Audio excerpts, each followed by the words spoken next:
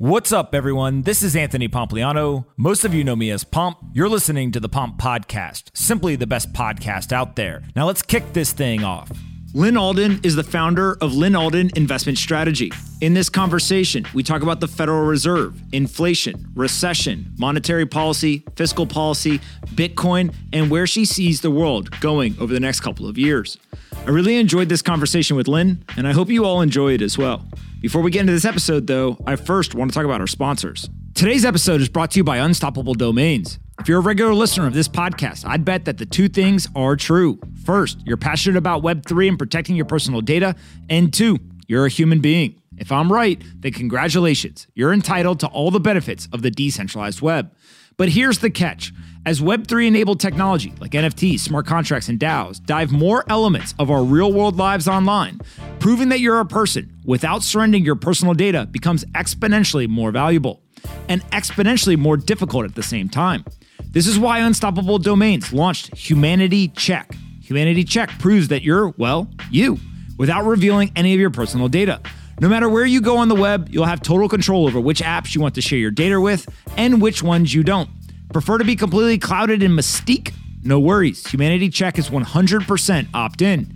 If you want to feel alive, or at least prove you are, head to unstoppabledomains.com today and get your NFT domain with Humanity Check. Again, head on over to unstoppabledomains.com and get your NFT domain with Humanity Check today. This episode is brought to you by Valor. Valor represents what's next in the digital economy. They provide simplified, trusted access to crypto, decentralized finance, and Web3 investment opportunities. Institutions and investors can gain diversified, secure, compliant, and easily tradable access to a diversified set of industry-leading equity products and protocols through a single stock purchase on a regulated exchange. They're currently listed on the OTC at DEFTF and on the Canadian NEO Exchange at DEFI.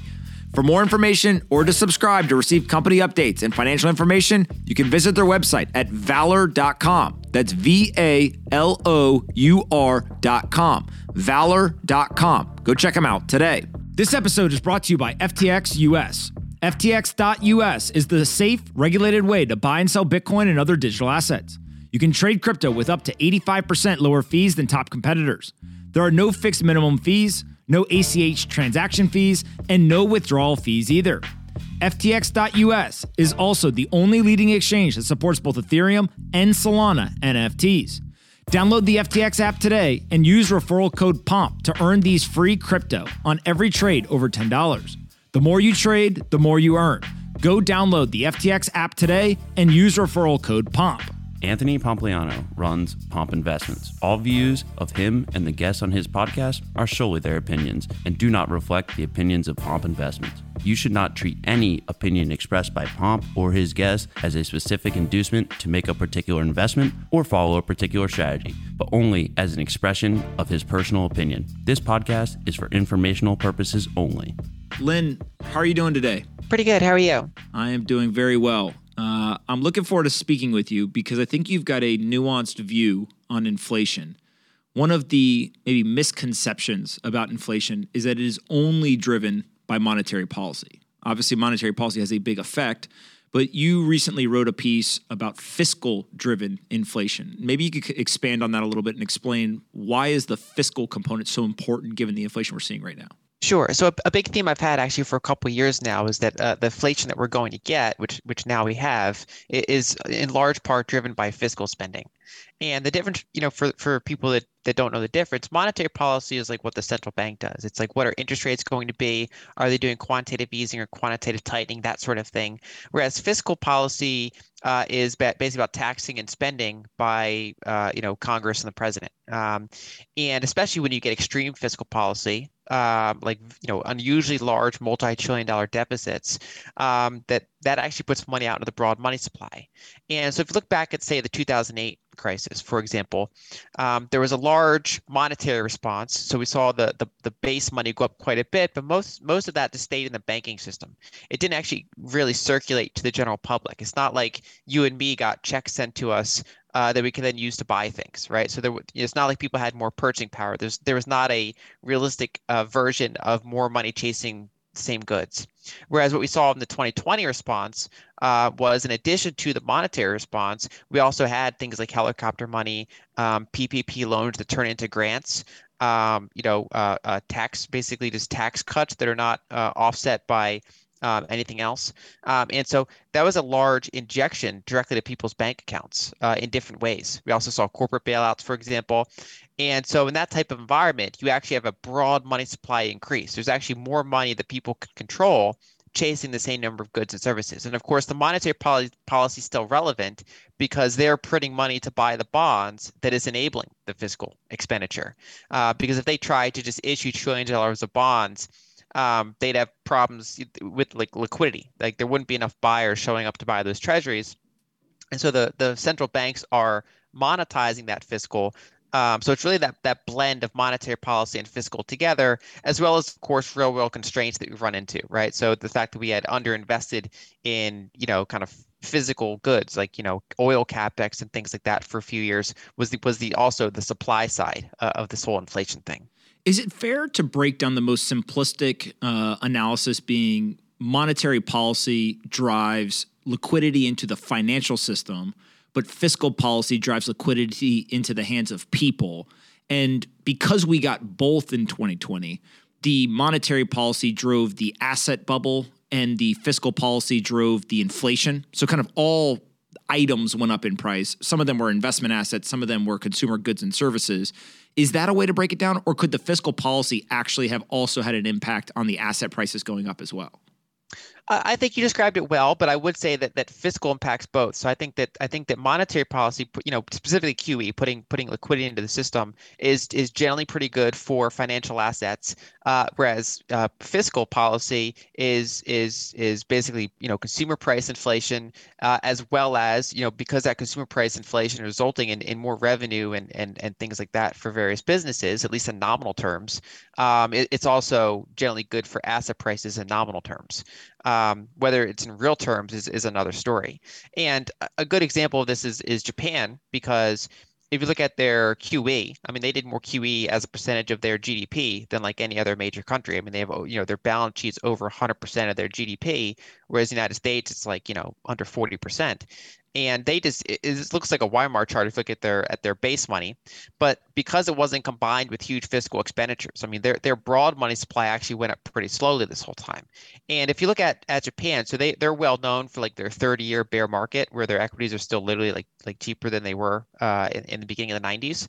But that wasn't like a sideways market. I mean, you had a couple decades of downturn, and then starting around 2012, Japan actually had a pretty strong equity bull market. It was like one of the, outside of the US, it was one of the better performing equity markets over the past decade. And that's specifically when their QE started really ramping up in 2012. They started printing a ton of money in 2012. They never really stopped. And that included for them, unlike the Fed, buying equities. And so if you look at Japanese equities from 2012 and you look at their QE from 2012, there's a pretty strong correlation with that being very good for their equity market. But it wasn't consumer price inflationary for Japan because, again, it wasn't combined with things like helicopter money or things like that. When most people look at high inflation in the United States, like we're experiencing now, they point to the 1970s. Your analysis for a while now has been rooted in not comparing current environment to 1970s, but rather the 1940s. Can you elaborate a little bit on what was going on in the 40s that makes it a more attractive comparison in your mind? Sure. So in the 1970s, a lot of the inflation that we had was from bank loans, right? So there were fiscal deficits, but they weren't the biggest driver of what we're having. There was a demographics boom. So there was, the boomers were going into their home buying years. And so there's this rapid increase in demand for things. And so that you got a pretty significant money supply growth, but that was because a lot of banks were lending money into existence. And then, of course, you threw on top of that, the guns and butter program. So you threw on some fiscal deficits on top of that. And, that was combined with the fact that the key similarity to the 70s is that we had an energy supply problem. So U.S. oil production peaked in 1970 after like 100 years of like constantly going up. And so we became more reliant on the Middle East. And so we obviously had some geopolitical turmoils with that and trouble getting the oil supply we need up against a time of very huge demand that was largely demographics and bank loan driven. Whereas if you go back to the 40s, the reason that's more similar is because that inflation was not driven by bank lending. Banks weren't really lending a ton during that era. Instead, that was driven by massive fiscal expenditures. And so, the 1930s, were a lot like the 2010s in the sense that, the 1929 crash and the 2008 crash were pretty similar. You had a gigantic private debt bubble blowing up. Then you had this long period of stagnation, rising populism, kind of just rising economic fragility.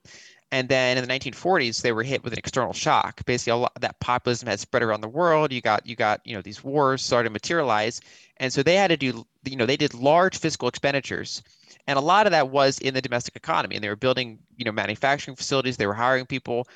When the soldiers came back, they sent 8 million of them into technical school and college, and then helped them get a mortgage.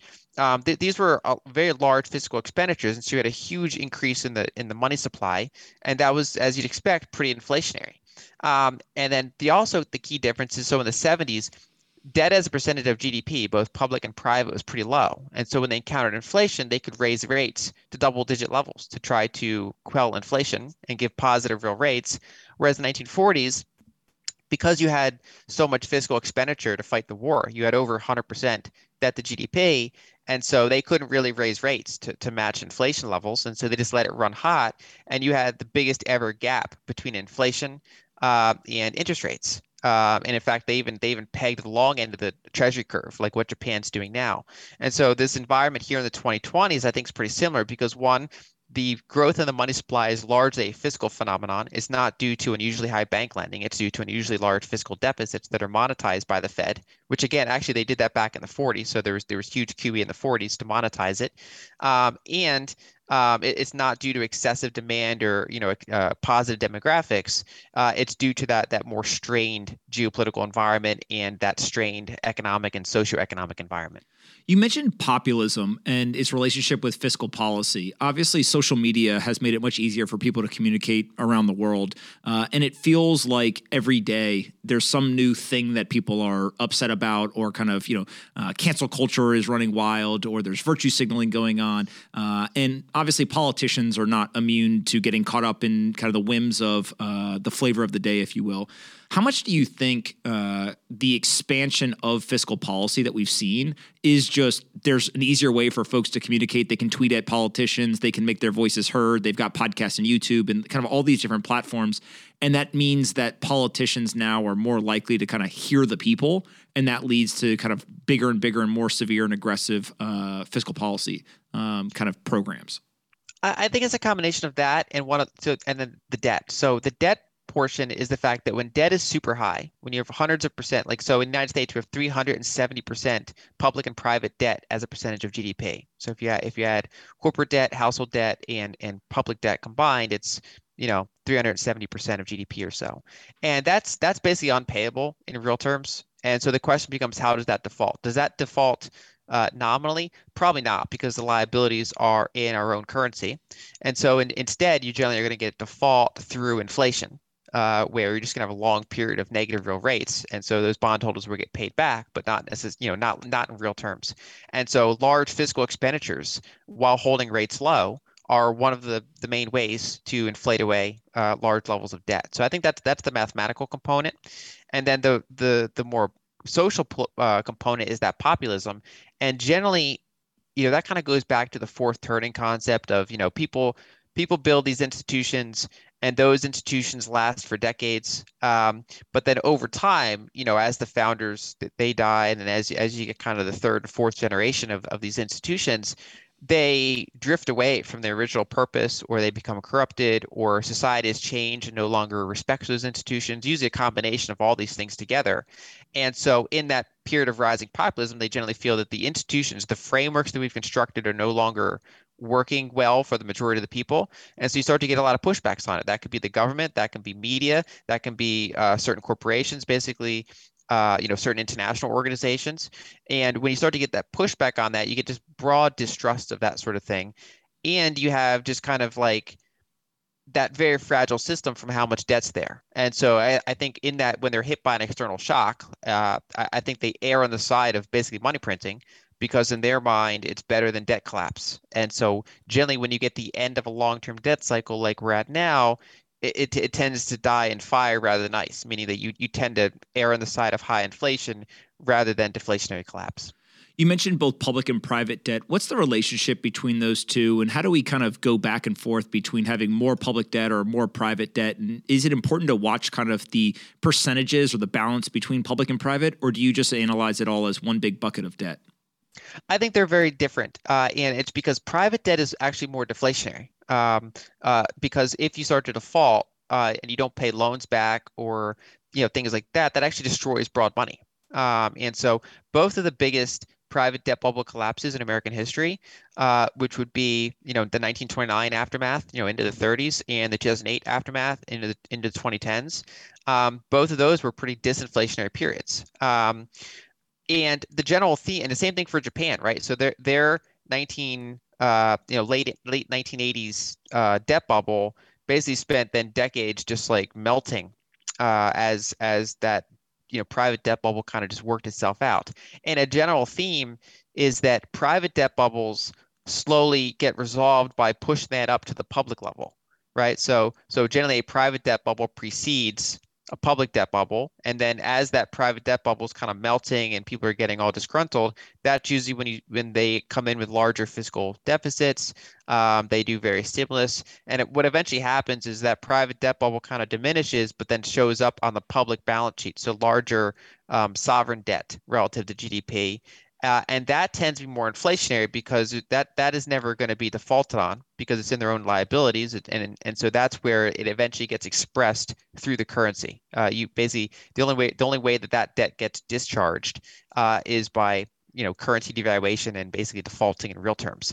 And so we saw that in Japan, right? So you had that gigantic, absolutely huge private debt bubble, spends decade melting, run persistent moderate deficits that are constantly being monetized. And instead, we've had actually deleveraging, for example, in Japanese corporations, but all that debt is now in Japanese government debt. And then we saw the same thing in the U.S. 1930s and 40s, and we saw the same thing in the U.S. 2010s to 2020. So now we're in more of the public debt bubble phase of this, which tends to be a more inflationary period. When we look at the last, 2 years, one of the things that sticks out around the central bank is that the Federal Reserve was holding interest rates artificially low at 0%. And they also were conducting quantitative easing, even though inflation in the summer of 2021 got over 5% and by the end of the year was over 7%. What is the importance of realizing in hindsight that probably was a mistake? Is it something that you can kind of ascribe a level of severity in terms of the problem we're experiencing now? Or how do you kind of analyze that action? Like, that's such a crazy thing in hindsight that they were still doing that. How do you look at it? One of the challenges I find is determining what is a mistake and what is intentional, right? So if they know that there's super high debt levels and the only way to discharge them is through inflation, you could make an argument that it was a mistake. Whereas so it's kind of like, are they smart but then being misleading, or are they actually dumb, right? So it's kind of like one or the other. There was a BlackRock paper written in 2019 before the pandemic, and it was like, the next downturn, monetary policy is not going to be enough because interest rates are so low and debts are so high. So we're going to have to do significant fiscal stimulus, but that can be inflationary and drive rates up. So they're going to have to keep rates low through monetary policy. So you're going to have coordination between fiscal and monetary policy. But then the challenge is that can cause runaway inflation. So that's going to have to be managed very carefully. So they actually kind of laid out the whole playbook ahead of time. And that was both BlackRock and it was advised by Stanley Fischer, former Fed official. And of course, they didn't predict a pandemic, but so it's kind of even bigger than that paper would have suggested. But we actually followed that playbook almost step by step in terms of watching what these policymakers are doing. And so, I think that they certainly overdid it. I think even in their view, I think part of the original one, they wanted to let it run hot for my first reason that they wanted to burn some debt away. But I didn't think that they thought it would get this hot this quickly. And I think if they did, they probably would have done certain things differently. And I think it's because a lot of their models are just not not great. I don't think they're looking at oil capex, the real world supply side stuff. And then I also don't think they're making a great distinction between broad money supply and base money supply as its impact on inflation. I just think that a lot of their models are out of date and that the models are kind of bureaucratic. I mean, they're these large institutions, a lot of academic input. And I don't think they have like the rapid learning effect that you see more in like the business world. When we think about this inflation, I want to talk about two specific contributions. So we're talking about the data and how they didn't think that inflation would get this hot this quickly. The first one is what I'll call kind of external events. So obviously the pandemic is one that you mentioned. There's also been supply chain disruptions that have kind of come in the wake of that. There's been geopolitical conflict with Russia's invasion of Ukraine. How do you anticipate them either trying to see these events coming, to analyze them in real time? Like, how much of an impact do these external events have on changing their policy? Or is it something where they just have their policy, they're going to execute their plan, and although these things happen, they don't really either pay attention or they end up not actually being willing to change the plan regardless of what happens externally? I think these external things eventually change their plan, especially as expressed through markets. And so the Fed has to kind of put out fires as they come. And so these events kind of, end up showing up in markets, which then ends up having to be the things that the Fed has to respond to. So, for example, they, in 2019, I bet none of them expected what they'd be doing in 2020 at the scale they were doing it at. And so they had to, they had an emergency meeting in March 2020, and they were kind of changing their plan because the treasury market broke, which I don't think was on their 2019 bingo cards. Things like what we're seeing geopolitically, it's challenging because it's like it becomes self-referential. Usually, the problems like when you have long-term debt cycles blowing up and then you have more inflationary periods, that leads to more discontent and more geopolitical struggle, which then leads to more inflation. And so it's kind of that vicious cycle. That's generally what you see in these periods. And so one leads to the other and one leads back to itself. And when it comes to, for example, what we're seeing in say, Ukraine, Europe's energy prices, so natural gas prices in Europe, which if anyone has looked at them, they look like a Weimar chart. It's a horrifying price chart, compared to what we're experiencing in the United States in terms of energy prices. So no, natural gas prices soared, but that happened in late 2021. They were already encountering challenges with that. And then the whole Russian invasion just added more problems on top of that. It didn't create the problem initially. It just added layers of additional risks and insecurity and additional volatility and inflation on top of what was already, a physical constraint in terms of natural gas and other things that were happening there. And so I think that's going to be the theme of the 2020s is basically problems feeding back on making the problems even worse. The second piece is the data they're actually looking at. So you mentioned the models are outdated, maybe even bureaucratic to some degree. There's now been what I'll consider public conversation or mainstream conversation around just how the data is collected. There's been articles that show, hey, they only have a couple hundred people that literally physically go to the store with a tablet and they're like manually inputting prices. You can look at something like the CPI rent methodology where they're essentially using outdated census data to call people on the phone. And really where this gets highlighted is we have companies like Square or Zillow or Apartment.com and various other what I would consider more real-time, much more robust data sets. How do you evaluate the maybe accuracy of the data they have? And then how do you compare it to other data sets that are out there that they may just be ignoring or they don't want to use? How do you kind of evaluate it? Basically, I do what you just said. I look at what the public models are doing. So I look at what official CPI is doing because, of course, that's a lot of traditional markets like the bond market will look at things like that. So they're relevant to know and to understand what's happening in that data. But then I also do go out to things like these real-time rent indicators and things like that. And it's a couple of things. One is it helps you determine the accuracy or the inaccuracy of things like CPI. Two is it lets you predict what's going to happen with CPI. So one of the reasons I was expecting CPI to go up is because I saw the rent component happening in real time, and I was like, this is going to start showing up in CPI because CPI kind of incorporates that over time, but like with a lag and smoothed out and somewhat inaccurate, but it still ends up getting into there in a pretty significant way. And so I think that looking at that mix of things is super important because the government statistics are important for traditional markets responding to them. and knowing how policymakers are going to try to respond to them and how they're going to signal around that. But then, yeah, those real world faster time updating ones are super useful for accuracy. There's also things like, there's services that track what used car prices are doing, and it comes out, every couple weeks instead of, with a lag, and it's, in my view, pretty accurate. And like you said, there's really good rent indicators, things like that. As we moved into 2022, kind of at the end of 2021, we started to see the Fed talk tough, and then they actually started to act in 2022. And the overarching theme is basically destroy demand. They keep using that phrase, destroy demand, destroy demand. They now have done a number of aggressive interest rate hikes. They also have stated that they are going to do quantitative tightening. How effective can they be in destroying demand? And maybe even what does that mean in terms of the experience for everyday Americans or financial institutions? If the Fed says they're going to destroy demand, what exactly does that entail? And then how effective can they be? So I think they can be effective in the near term, and I think to some extent they've already have been. They contributed to the housing market seizing up, for example. If you make financing costs a lot higher, that does impact companies' ability to get capital, consumers' ability to get capital, to borrow things, to buy assets, and to buy other things.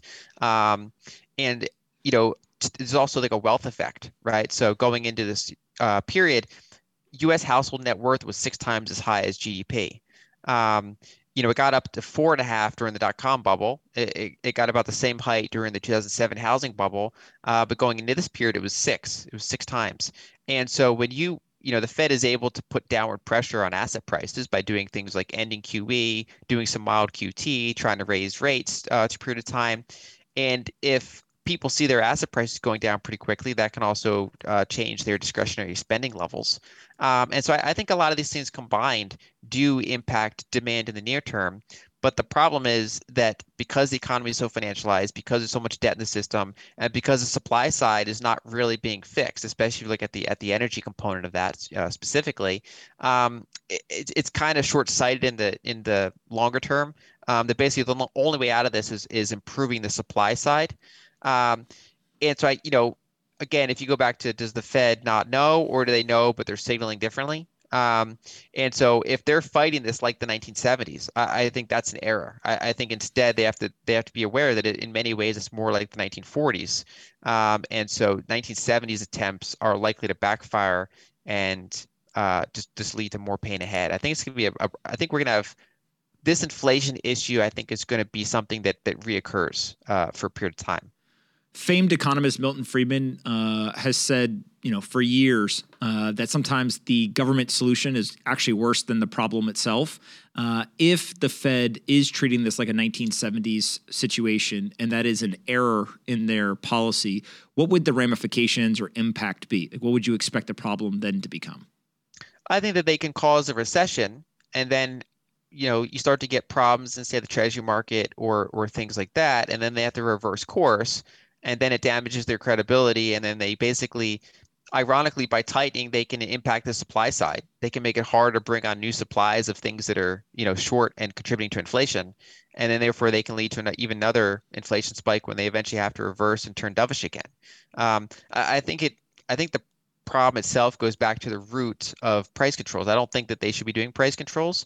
And if you ask most people, should they be doing price controls, and people would say no. But that's essentially what the purpose of a central bank is. They do price controls on the price of money, and so you're kind of in a period of perpetual price controls. And so, of course, the question is, if they set the price at the wrong level, either too high or too low, that has huge ramifications. And so I think the deeper question is kind of like, should central banking in its current form even exist? But the nearer term problem, I think, is that as you get to the end of a long-term debt cycle, so as you get to lower interest rates and higher debt as a percentage of GDP and higher asset valuations as a percentage of GDP, you've really financialized the economy, and then there's no clean way out, right? So I often ascribe, the problems that they have now are somewhat less about what they're doing right now, right? So I'm blaming Powell for all this inflation. It's decades of kind of policy compounding, and then here it becomes a series of bad decisions. Right? Are you going to choose one bad outcome, or are you going to choose another bad outcome because they've already kind of painted themselves into a policy corner? We're recording this at the end of July of 2022, and the Fed has already been conducting a number of actions to create these tighter financial conditions. We're in a year where there'll be midterm elections, and I think most people have given up on the idea of this soft landing. How likely is it that they can continue in the direction that they are without pivoting or kind of waving the white flag through the end of this year? And then how likely do you think it is that there would be some change of kind of strategy before the end of 2023? Like, what is your expectations of, can they break something in the short term? Is it going to be more of a medium term? What do you expect them to do over the coming months and years? So I think by late this year or by early next year, they probably would have pivoted their policy to some extent, especially post midterms. Right now, for example, they're releasing the Strategic Petroleum Reserve. That's obviously a finite thing that they can only do up till about the election, and it's something that they can't keep doing after that. So that's not a policy. That's a fiscal side. That's not a monetary side. In terms of monetary tightening, I think that they can tighten until one of a handful of things happen. Either the treasury market goes illiquid, like it did in March 2020, or credits or repo markets encounter problems, or you start to get a severe labor weakness with unemployment going up, say 100 basis points compared to it is now. And I think those are kind of the three things that could really cause them to have to pivot. And I would certainly expect that to happen before late 2023 and potentially by late 2022. One of the statistics that I saw recently was it's like 80% of countries around the world are experiencing high levels of inflation or materially higher than they historically have. How much of this is a U.S. problem versus just the entire world is suffering at the hands of supply chain disruptions, geopolitical conflict fallout, and kind of other issues? So high debt levels and that whole idea of having to inflate debt away are a theme throughout most developed markets. So the United States, Japan, and Europe at this point. So that's global, at least for the huge areas of global capital. And then commodities are a global market. And so if you have years of underinvestment in energy capex, that becomes a global problem. And then it becomes an issue of kind of game theory, because let's say the United States, for example, prints a ton of money and gives it to people, and those people can go out and buy things and consume energy. If there's another country that did not print money, their energy prices are going to go up too because the Americans printed. And so it becomes a global thing pretty quickly. So it spreads around because these economies are so interlinked, both in terms of their debt similarities, their financial connections, as well as the fact that global commodity pricing is a global supply and demand market. So we saw earlier this year the ECB kind of broke from the Federal Reserve in the interest rate kind of actions. They then capitulated and started to follow. How much emphasis do you place on the difference of strategy between kind of individual central banks versus this debt load ends up, over the long term, they're all going to have to inflate it away. And so they may be able to hold out for short periods of time, but the kind of longer term trend just outweighs everything that they're doing in the short term. So I think the longer term trend is that all of these countries that have well over 100% public debt to GDP are going to be inflating that away over a period of time. But it does become a question of is it disorderly or is it orderly? What is the order? Does one have to kind of go first? Does one have less room to kick the can down the road than another? Those become relevant questions. I think the ECB is in the most challenging spot because they have a more acute energy crisis than most other developed market areas, and they have a monetary union without a fiscal union, right? Meaning that they set monetary policy for the Eurozone, the ECB does, but individual countries have significant control over their own fiscal policies more than, for example, U.S. states, and so that kind of fragmentation is it's a really challenging environment to operate in. And then you have countries like Italy with 150% debt to GDP, so they need assistance monetizing their sovereign debt. But then you have other countries that are like, wait, why are we doing that? Why can't we? That's not fair, for example. And so the ECB is just there's more moving levers there that can go wrong compared to the United States, and then even compared to Japan, in my view. So I think that there are some differences, but they also have the same general theme of too much debt, so it's not going to be fully paid back in real terms over the long run. One of my favorite books is The Tao of Capital by Mark Spitznagel. And one of the key themes in that book is basically human intervention in markets ends up throwing the market off, right? A very kind of Austrian view of the world. How valid is that perspective given what we've seen just even over the last 2 years of kind of we went from a pandemic to asset bubble, high inflation. Now we're kind of going the other way. And it's very obvious that this is being driven by human kind of central bank led intervention. Does that just validate the Austrian view of the world and say, hey, look, maybe we should stop doing this? I think partially, but I also think that in terms of just reality, governance is a vacuum. So governance fills, where centralization does not exist, it tends to move in that direction. One way I've been describing this whole era, meaning going back 100, 150 years, is that it's mostly a technological shortcoming, right? So because the speed of commerce due to telecommunications channels, starting with like laying undersea cables in the late 1800s and going from there, that basically allowed commerce to occur very quickly, whereas bare asset money was slow. And so it got abstracted, centralized, arbitraged, and so it just became inherently centralized and controlled and political. And so I think that it's understandable that people are angry at that phenomenon, but in some ways, just the order of technology made that almost inevitable. And it's not a surprise that we saw that model spread to like every country in the world. And so I think it's more constructive to focus on technological solutions that can provide alternatives. Like if someone doesn't have an alternative other than you shouldn't do this, but the natural incentives are for people to do it, then it's just you're going to kind of like be shouting into the wind.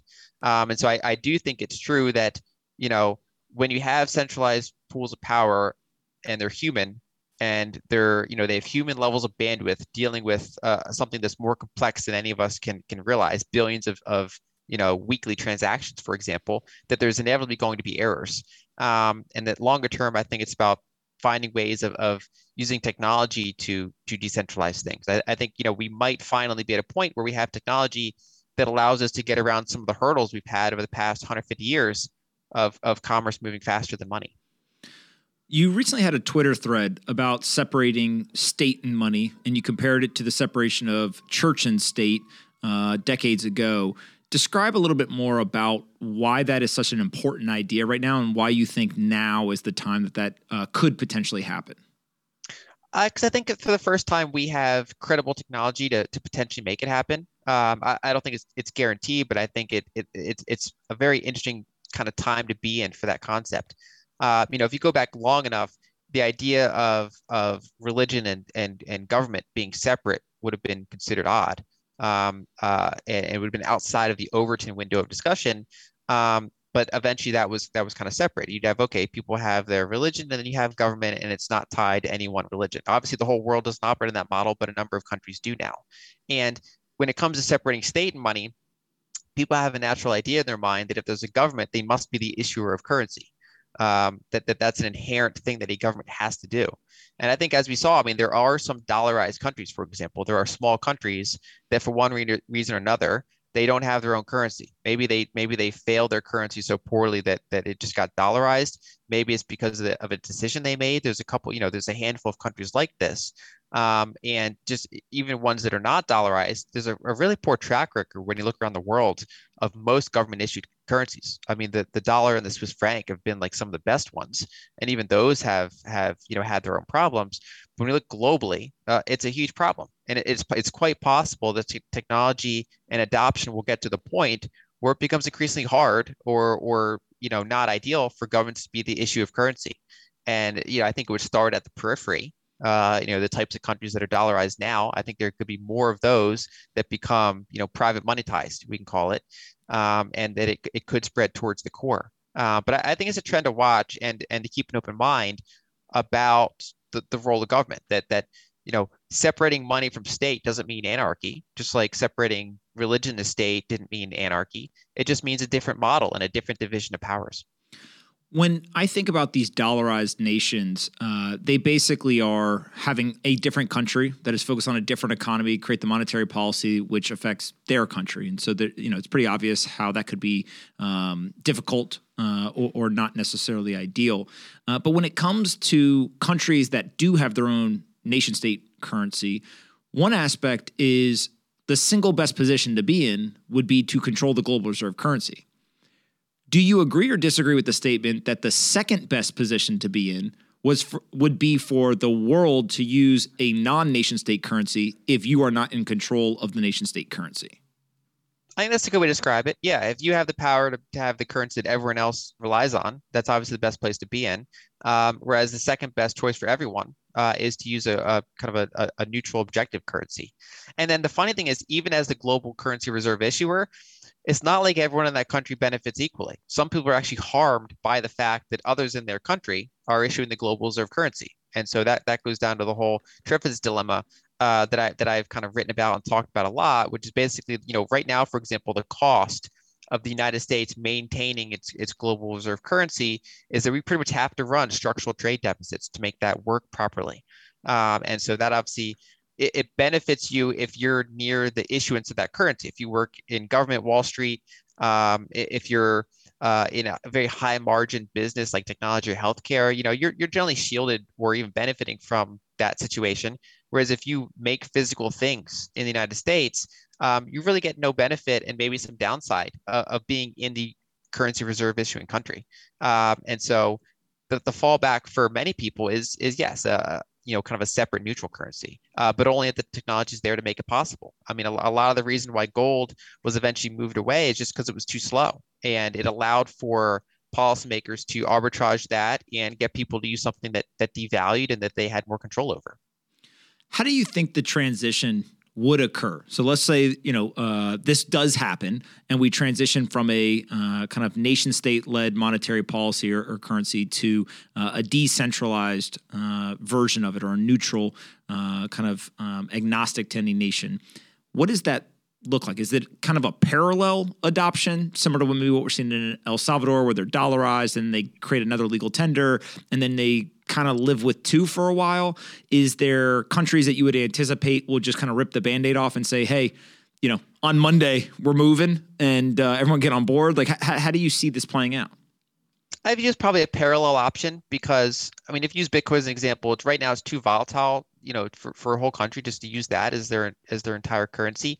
And so I think it'd be something that just grows in parallel. And the longer it lasts, the longer the Lindy effect goes on, the more that organic adoption occurs, and then a couple countries acknowledge it and maybe use that as reserves, maybe make it legal tender. I think it grows from there. And again, there's no guarantee of that worldview happening. It's just an observation of the technology itself, what makes it, what's possible, what the risks are. I think in a pre-Bitcoin world, I think eventually probably gold would get some degree of prominence back as a number of these currencies failed. I think that, for example, gold would be more used in reserves, and that you'd have more like, gold as kind of the neutral currency that various fiats get kind of either pegged to again, or at least like, that they all float kind of against gold, and gold is kind of the core of the system. But now I think we have some other alternatives like Bitcoin that I think are, have a shot at changing the way that financial systems work, 20 years from now. And so as you start to see this play out, obviously Bitcoin appears right now to be the most likely candidate to kind of fill this role. Are there other aspects, technologies, digital currencies that you think could potentially fill this role? Or is it just Bitcoin, and that's kind of the one shot we have for kind of a nation state agnostic currency? So I don't really say anything other than Bitcoin that has the qualities to be like a reserve asset or like a global neutral money. I mean, I think I categorize a lot of other things as equities. I think some of them are doing interesting things. I mean, for example, stable coins are something I've been bullish on for a couple of years now. That they also serve like an intermediate term role where it's a way for people in different countries to access dollars, even if their local banking system doesn't really want them to, or their local government doesn't really want them to, because the stablecoin issuers are centralized, but the centralized hub is outside of their country. And then due to technology, they can access these digital representations of dollars that are ostensibly collateralized by pools of assets. And so, I think that there are a number of things here, but yeah, the only one I see that actually can reserve that, I think that has the security of being like a global reserve asset is something like Bitcoin.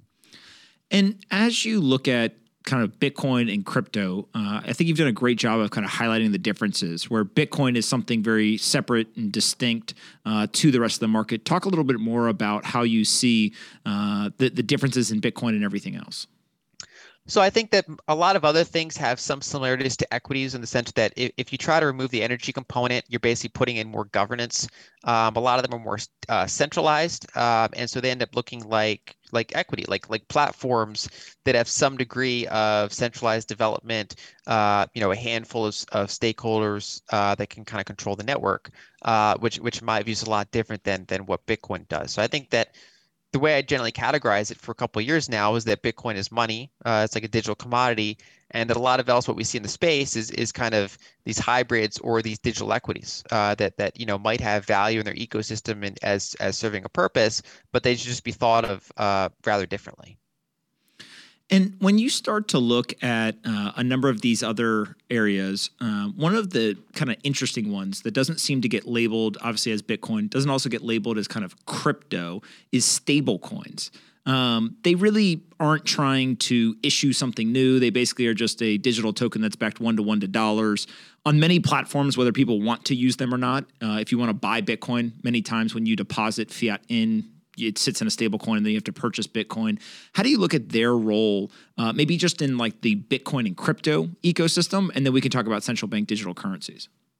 So stablecoins are serving two significant roles right now. One is, as you point out, unit of account for a lot of trading platforms, either centralized offshore exchanges or in some of the DeFi markets, basically digital representation of dollars. It's still dollars. It's just like, not talking about the algorithmic variety, but the actual fiat collateralized variety. Those are just dollars in this kind of, more efficient wrapper. And the second use case, the one that actually interested me more, is people in emerging markets or frontier markets in countries with failing currencies. Stable coins are useful for them to hold for kind of intermediate term savings. So I had an Argentinian describe it to me very well. He's like, money that I'm going to spend in under a month, I'll hold in local currency. Money that I want to hold for several months, I'll hold in stable coins. And money that I want to put away for 3 to 5 years, I'll put some of that in Bitcoin. And so I think that there's a demand for dollars globally, and stablecoins just happen to be the technology that it enables to allow them to get their hands on dollars. Like I said before, even if their governments and their banking networks are not making them available or trying to restrict access. So I do think that stablecoins have that purpose this decade. And that's why I also think that there's cool things like Taro on Lightning that could potentially bring stablecoins over to Bitcoin, and it just becomes whatever a network is most efficient to transact those dollars around, because those are less about pure decentralization and more about what can give people access to a cheap ability to access that foreign central hub of dollars. Central bank digital currencies are, I think, a whole nother thing entirely, where it's in many ways kind of the antithesis of Bitcoin. Those are more about centralized control, more about programming restrictions on how to use the money, and kind of even pre-programming like inflationary policy. And so I think that there are some countries like China that obviously are pursuing the CBDC route pretty rapidly. And then it's possible in the United States, you see other kind of public-private partnerships. Maybe a stable coin kind of gets treated as like a CBDC, because of course stable coins are vulnerable to regulation and control and regulatory capture. So I think over time those could potentially merge more in some of these countries that don't want to maybe develop their own CBDC. But I think it's still a very fluid environment at this point, and so it's hard to sort of lay out a direct course of how some of these things go. Yeah. When you start to look at maybe the situation that we're here, if we bring it back to the United States, it seems like estimations are anywhere between maybe 12 to 15% of American citizens have some sort of relationship or ownership of Bitcoin. If you look at other places like in Nigeria, self-reported is somewhere over 30%. I would handicap that and probably say, again, probably 10 to 15%. And so it seems in countries where there is a decent amount of internet penetration, there are smartphones, and there is a reason, whether for speculation, whether because of a collapsing native currency, somewhere between 10 to 15%. If we kind of hold that as like the adoption level, what would your expectation be through the rest of this decade? Is this like a 10 to 15 goes to like 80 to 90%? Do you expect it to maybe go 10 to 15 to 30%? Like, how do you think about kind of growth and adoption of an asset like Bitcoin, given where we are in the global macro environment? I think I'm avoiding major tail risks like a huge bug in the code or something like that. I mean, I think it's going to trend towards higher double digits globally. I think you could have different adoption rates in, say, China versus Nigeria long term. I think they can maintain a pretty big difference there in terms of adoption rates. But I think it's, as long as it continues to be successful and do what it's supposed to do, I think it's, over time it becomes more widely held, and then making it more widely held most likely makes it a little bit less volatile over time. I mean, it's still going to be volatile for quite a long period of time, but we do see very small amounts of reduction in that volatility since the beginning. And I think if it was held by, 5 times more people, 10 times more people, that starts to get pretty significant. So right now, I mean, that double-digit percentage is not even in every country, right? So it's like you said, there's countries with high internet penetration, countries that for whatever reason it's spread there culturally, but less so in other countries. For example, we don't see it as much in Egypt as we see it in Nigeria. And so I think that kind of the low-hanging fruit is that we'll see low double-digit penetration in most countries, more countries. And then from there, I think that some of the countries that have these higher penetration levels could go much higher into the double digits. When you start to analyze kind of the state of analysis around the current financial environment, it feels like there is a bifurcation that's occurring. I'll call one the mainstream consensus. This is where you see talking points from the White House. It's not a recession. Inflation is transitory, and those similar types of phrasing and kind of message. And then you have what I'll call like the internet. And it feels like those two conversations or those two bodies of knowledge are almost getting pulled in opposite directions. Like we're getting more and more extremes. And, recently the conversation around what is a recession, Wikipedia has 30 plus revisions to it in a couple of days. Just a blog post from the White House is somehow the number one search result almost immediately. How do you start to think about maybe just the conversation about the data versus the internet and what appears to maybe be a little bit more intellectually honest pursuit of like what is happening? I think that goes back to the whole fourth turning concept of growing distrust of institutions and kind of the gradual entropy, the gradual decay of the perceived value of institutions and the usefulness of institutions. And that's why institutions get those cycles of destruction and being rebuilt in a way that I think reflects, kind of the more modern era each time. And so right now, I think that representation of how we're being told to interpret weak economic data, how we're being told to interpret inflation, and then seeing very different analysis online and elsewhere, I think that's a symptom of the era. And that's not to say that the online version is totally accurate either. I mean, misinformation can also spread very quickly online. And so I think it's important for people to check sources and to do a lot of their own analysis and to look for pockets of credibility. But yeah, in general, I think that crowdsourced kind of intelligence is something that is really sniffing out a lot of the weakness in the institutional narratives in this day and age. And it's something that is new compared to the last time the world went through this kind of era. In the 1940s, people couldn't just send around memes of like the central bank doing yield curve control and QE and all the different things it was doing. There was, it was a much slower distribution of information, and so I think that can make things rather hard to predict and rather nonlinear as we try to figure out what's going to happen the rest of this decade. As we look forward over the next decade, what are like one or two things that you're looking at or forward to that maybe other people haven't put enough importance on yet? I think traditional markets still think this energy inflation's transitory, and I think the underinvestment in energy capex is going to be one of the biggest themes of this decade. The heart of that right now is in Europe, but I think it's largely a global problem, and that's not just oil and gas. It's also like if you want to have more EV penetration, you have to have better electrical grids. And it's about getting energy in all the ways it's made to where it needs to be. Nuclear is also, I think, a big component of that conversation. And so I think energy security, energy abundance are going to be like an ongoing issue that, even years from now, I think we're still going to be dealing with. And I think that that's underappreciated and underpriced by, analysts that are not close to the ground in terms of kind of the physical reality of the engineering situation and the complex political situation, all the different factors that go into that lack of capex.